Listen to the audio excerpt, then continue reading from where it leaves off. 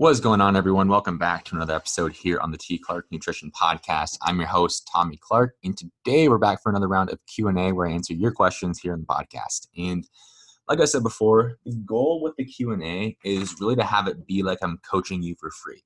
So any questions you have, whether it's just like general things like how much protein should I be eating, or like very specific questions based on your situation, there's really no limits there. So any questions you have, any way I can help you out, just hit me up on Instagram at tclarknutrition, or you can shoot me an email tclarknutrition@gmail.com. Any way you want to get a hold of me, any questions you have, I'll be sure to answer them here on the podcast in detail, and two, get back to you individually with a detailed answer. So any questions you have for podcasts going forward, because they will be happening every single Wednesday, the listener Q&A. So any questions you have, just hit me up. Let me know. Would love to hear from you. Now, if you haven't already, I would definitely recommend going and checking out The Athlete's Guide to Nutritional Periodization and the 4 nutritional mistakes that are destroying your athletic performance and how to fix them. There's 2 free ebooks that I currently have available. The cool thing about the 4 nutritional mistakes one is that it's not just an ebook. It is an ebook, has a Cliff Notes version. It's like literally 2 pages. It covers everything you're going to know and you need to know from the 40-page original ebook. There's an audio version, there's a video version as well. Really got you covered from every angle possible. So definitely go check both those out in the link down below in the description.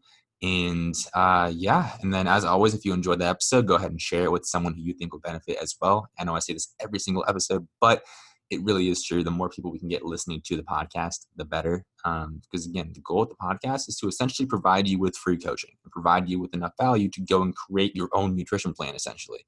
That's my goal. Like if you DM me saying, dude, I heard the podcast and I did this and I felt so much better on the court, or my recovery feels better, like my energy's better, like that makes my day. So just keep asking questions, keep contributing to the show, and it would really be appreciated.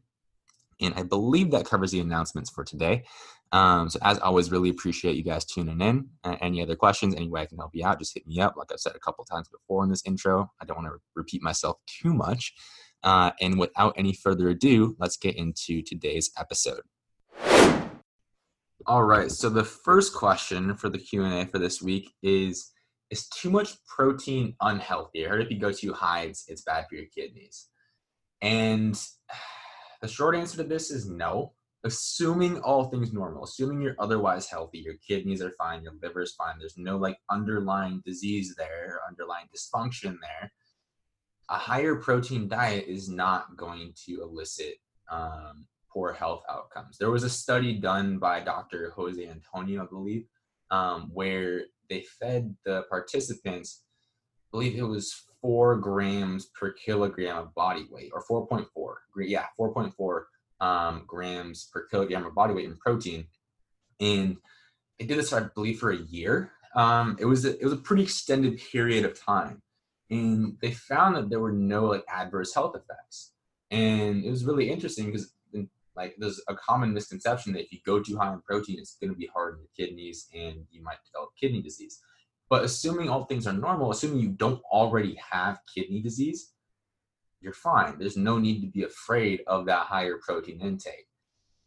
Now, if you have an underlying dysfunction and you do something that's going to aggravate it like that, then yeah, you could have issues. But assuming that everything is fine, assuming that you're otherwise healthy, a higher protein intake isn't going to lead to any negative health outcomes. Now, would I recommend eating 4.4 grams of protein per kilogram of body weight? That comes out to like 2 grams per pound, just like the metric, converting the metric to the imperial. That comes out to 2 grams per pound. Would I recommend that? Probably not. There's really no benefit to going that high. The only one I could see is potentially like an adherence thing. Like if you were just a protein fiend, then okay, maybe, but you're probably going to be sacrificing some performance, not because the higher protein is bad, but because the increase in protein is going to leave much less room for carbohydrates in your diet. And when you inherently decrease carbohydrates, you're essentially going to be starting your workout, starting your games or competitions with your fuel tank halfway to empty already, because you're not going to have as optimal of a muscle glycogen status as you could.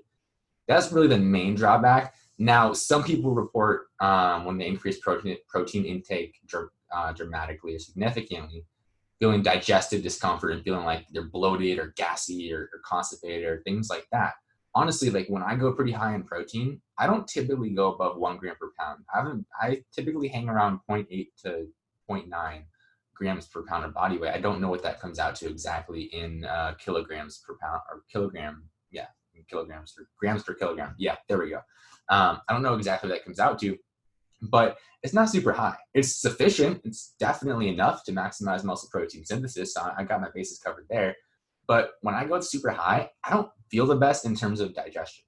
That's just my personal experience. I know some people eating like 300 grams of protein per day, no issue, or at least what they tell me, no issue. Now, are there actually issues going on there? Maybe, but it really depends on the individual. So if you go higher protein because you're in a fat loss phase and you want to preserve muscle mass, or you want to do so for satiety reasons, for adherence reasons, just because you enjoy it. Maybe, like I said, maybe you're a fiend for chicken breasts. That's your thing. Cool. You just got to be aware of it. And the thing people need to understand is you go high protein and you feel bloated and gassy and constipated. That's not just like a normal thing. If that happens, you should probably lower your protein intake because that's not good. Like if you have digestive dysfunction, that's not a good look. It's not a good sign. So you want to dial it back a little bit. If you go to 1.2, even 1.5, or even 2 grams per pound of body weight, if you really want to go that high and you feel fine, there's no digestive issues, you're not going to see any negative health outcomes. Again, is it the best for performance specifically? Probably not. Honestly, for performance, I like to see it closer to 0.8, 0.9 grams per pound because that leaves you plenty of room for carbohydrates while maximizing muscle protein synthesis. And if you're going for performance, odds are you're either at maintenance calories or you're in a slight surplus. So you don't need to get higher protein because carbohydrates are a protein-sparing nutrient, meaning when you're in a caloric maintenance state or in a caloric surplus, your body's going to default to burning the glycogen, so burning the stored carbohydrates, burning the stored fat, before it's going to default to breaking down muscle tissue, breaking down protein to create energy. So if your carbohydrates are sufficient, your fats are sufficient, protein doesn't need to be crazy high. It could even be as low as, I believe, like the lower limit that the literature recommends is either 0.6 or 0.7. I've heard different numbers thrown around. I'm going to go with 0.7 for this podcast, though. That's like the lower limit. So if you're above that, you're fine. Now, if you're in a fat loss phase, if you're trying to get lean, you probably want to bring that up to 1 to 1.2 grams per pound of body weight, again, just because you're not going to have as many carbs now. So you want to get more protein in to kind of balance that off so you don't get more breakdown than synthesis of protein. When it comes to muscle maintenance, we're always in a fine balance between muscle protein synthesis, so anabolism, building up, and muscle protein breakdown or catabolism or breaking down. I said breaking down twice, but you get it. And getting a higher protein intake can kind of help offset that muscle protein breakdown and balance out that equation so you minimize muscle loss during the fat loss phase. But when performance is the number one goal, honestly, you don't got to go crazy. I know I just went way off track with the question, like the original question, but hopefully this was helpful. But to answer the original question, short and sweet again, is too much protein unhealthy? Not necessarily, but it's probably not the best for your performance. So you want to keep it anywhere. If you're anywhere between 0.8 to 1.2 grams per pound of body weight, you're fine. I wouldn't overthink it. That's a pretty good spot to be in. So that's what I would aim for. All right. Next question.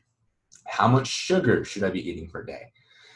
Again, it depends. The general recommendations as of right now in the US are 10% of your total calories coming from sugar. I believe in Europe, it's actually 5%. So anywhere between 5 to 10%, I would say is fine.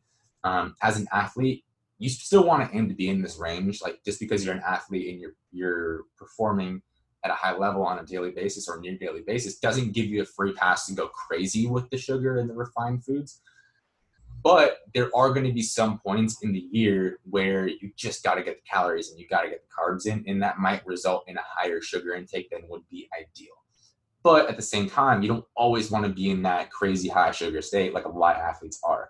That's where periodization becomes very important. That's why I like to track your food intake and make sure everything's on point. But long story short, to answer the initial question, how much sugar? I would go for 5 to 10% of your total calories coming from sugar. And how you would do that, so how that would look is, let's say you're eating 4,000 calories a day, which is not unheard of. Again, I've thrown out that number before. It's not unheard of in the athletes I work with. So let's say you're eating 4,000 calories a day, and you're trying to get 5% of your calories from sugar. So 4,000 times 0.05 would give you the total calories from sugar. So 4,000 times 0.05 would give you 200. That's the calories. So how many grams of sugar? Well, sugar is a carbohydrate. So you would take that 200, divide it by 4, because carbohydrates have 4 calories per gram. Hopefully you're following me right now. And that will give you about 50 grams of sugar per day. Now, if you were to go 10%, you just double that, 100. So anywhere between 50 to 100 grams of sugar, probably fine for you that day. And again, this would scale up and down depending on your total caloric need. So don't just take the 50 to 100 grams and run with that. Do that math, the equation or the mathematic stuff. I don't even know why I can't think of the word there, but do that and determine your needs for your own calorie goals for the day. And if you need help with that, just shoot me a DM, of course. But the math should be pretty straightforward. And that should answer that question. Now, and people are yelling outside, so it's a great look. But the next question I want to answer is, when is the best time for an athlete to pursue fat loss without negatively affecting performance? Any tips for this? It's actually a really interesting question. I like this one a lot. And my advice for a team sport athlete, so I'm going to take this in the context of a team sport athlete, just because athlete, that can encompass a number of different things. But I'm going to take this in the context of like a basketball player or a soccer player, someone with like a traditional offseason. When I would schedule this is, I would schedule this phase during the beginning of your offseason. So not right before you're going to go into your season, definitely not during your season. That's not the time you want to be doing that. Because remember, to lose fat, you got to go into a caloric deficit. To perform to the best of your ability, you want to be at caloric maintenance or in a surplus.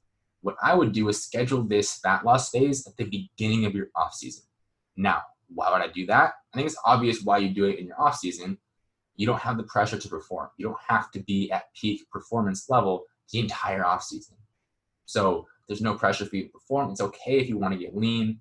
You sacrifice a little bit of performance in the court, on the gym, in the gym, on the field, and that's fine. Now, taking it to another level of detail, why did I say the beginning of the off season? Well, as a team sport athlete, you don't want to go about drastic body composition changes like right when you're going to have to transition back into the season, because you got to be used to playing in your body. You got to be used to moving around, running, jumping, doing explosive movements. And if you're trying to gain 5-10 pounds or lose 5-10 pounds or more, there's going to be an adjustment period to that. So you don't want to leave that process for right at the end of your off season, even though it's the off season still. That transition period is not going to be as smooth as you'd like it to be. So you want to give yourself a room, a little buffer, so you don't go into your next season feeling clunky or clumsy or just feeling off in your body. So that's why I like to schedule that in the beginning of the off season. Now, as far as how much weight I would recommend losing, typically the recommendations are anywhere between like 0.5% to 1% of your body weight per week. It's a pretty good starting point. I would make sure you keep track of biofeedback when you're going about that process, because like those are based on general population, and general population doesn't have the pressure to train at the level that athletes are training during their off season. And that's another point. Maybe during this phase, do it in a phase where training isn't super stressful, so you don't have all the recovery demands. That's, again, why I like to do it during the early off season, because typically most strength and conditioning programs aren't going to have you running yourself into the ground right after the last season ended in kind of that early off season phase. So that could help as well, just not having those recovery demands. But again, the reason why you don't want to do it like later in the off season is because then you have to go through that adjustment period. I kind of lost my train of thought there. I'm not sure if you caught that, but I was talking about something that second thought, and then I just completely lost the first one. So I apologize about that. Hopefully it wasn't anything too important. That's kind of weird, but it is what it is. Oh, as far as the rate of weight loss, I got it. So yeah, typically for Gen Pop, 0.5 to 1% of your body weight per week. athletes, this might be very dependent on your body. It is very dependent on your biofeedback. So you're going to have to monitor that and see like, okay, I'm losing 1% of my body weight per week, but my performance is absolutely nosediving. Even though it's okay to sacrifice some performance, you don't want to just let it go down the drain. So you want to keep on top of that. If that's the case, maybe slow down your rate of weight loss. Again, you have time. And a lot of times it's not about the weight as an athlete, especially a team sport athlete where you don't have to weigh in for shit. It's not about the weight, it's how you're feeling on the court. So if you're losing weight in an attempt to feel lighter, but you end up feeling like shit on the court or on the field, did you really accomplish the goal? Like, cool, you're 20 pounds lighter, but you felt like shit the entire offseason and you didn't make as many skill improvements as you could have. Whereas maybe, let's say you lose 5 pounds, cool, you look leaner, maybe even recomped a little bit, gain a little bit of muscle, and you're actually feeling good. There's not this huge adjustment period because 5 pounds isn't anything drastic. And now you're feeling good, you feel leaner, you do feel lighter and more explosive, but there wasn't this drastic change in weight. So just a couple of things to think about. But as far as like the best time to pursue fat loss, I'd recommend beginning of the off season when there's little pressure to perform. Now, if you're going to recruiting camps, if you're a high school athlete, if that's the case, then okay, now we got to talk. What's the trade-off here? Because even though it's the quote unquote off season, you still got to perform. So we got to look at, okay, one of these camps, when can we time this stuff around it? And it really applies for anything. Like if you're a pro athlete doing off-season workouts for specific teams, things like that. If you're trying to qualify for a certain event, even though it might not be in season, you're still competing at a very high level. So we got to look at when that's happening, but assuming none of that's in play, it's just any typical off season. Maybe you have a little bit of summer ball, but nothing too crazy that's going to impact anything. I would go beginning of the off season and use the second half of that off season to get used to training and playing and moving in that new body at that new body weight and that new body composition. So hopefully that makes sense. And then the last question we got for today is, how do I determine my daily calorie needs? I train 2 times per day, 6 to 7 days per week. One, I'm going to start off by saying they're probably a lot more than you think they are. Like I dropped the number 4,000. I would probably go higher than that. But again, this is a really big, it depends. Like I'm not going to sit here and say you should be eating 4,500 calories a day. I don't know. Like I don't know how much you weigh. I don't know what your training schedule actually looks like, what those 2 times per day consist of. Are they both high intensity? Is one aerobic work? One high intensity work? Is one weight room skill work? Team practices? How's your sleep? How's your recovery? How's your stress?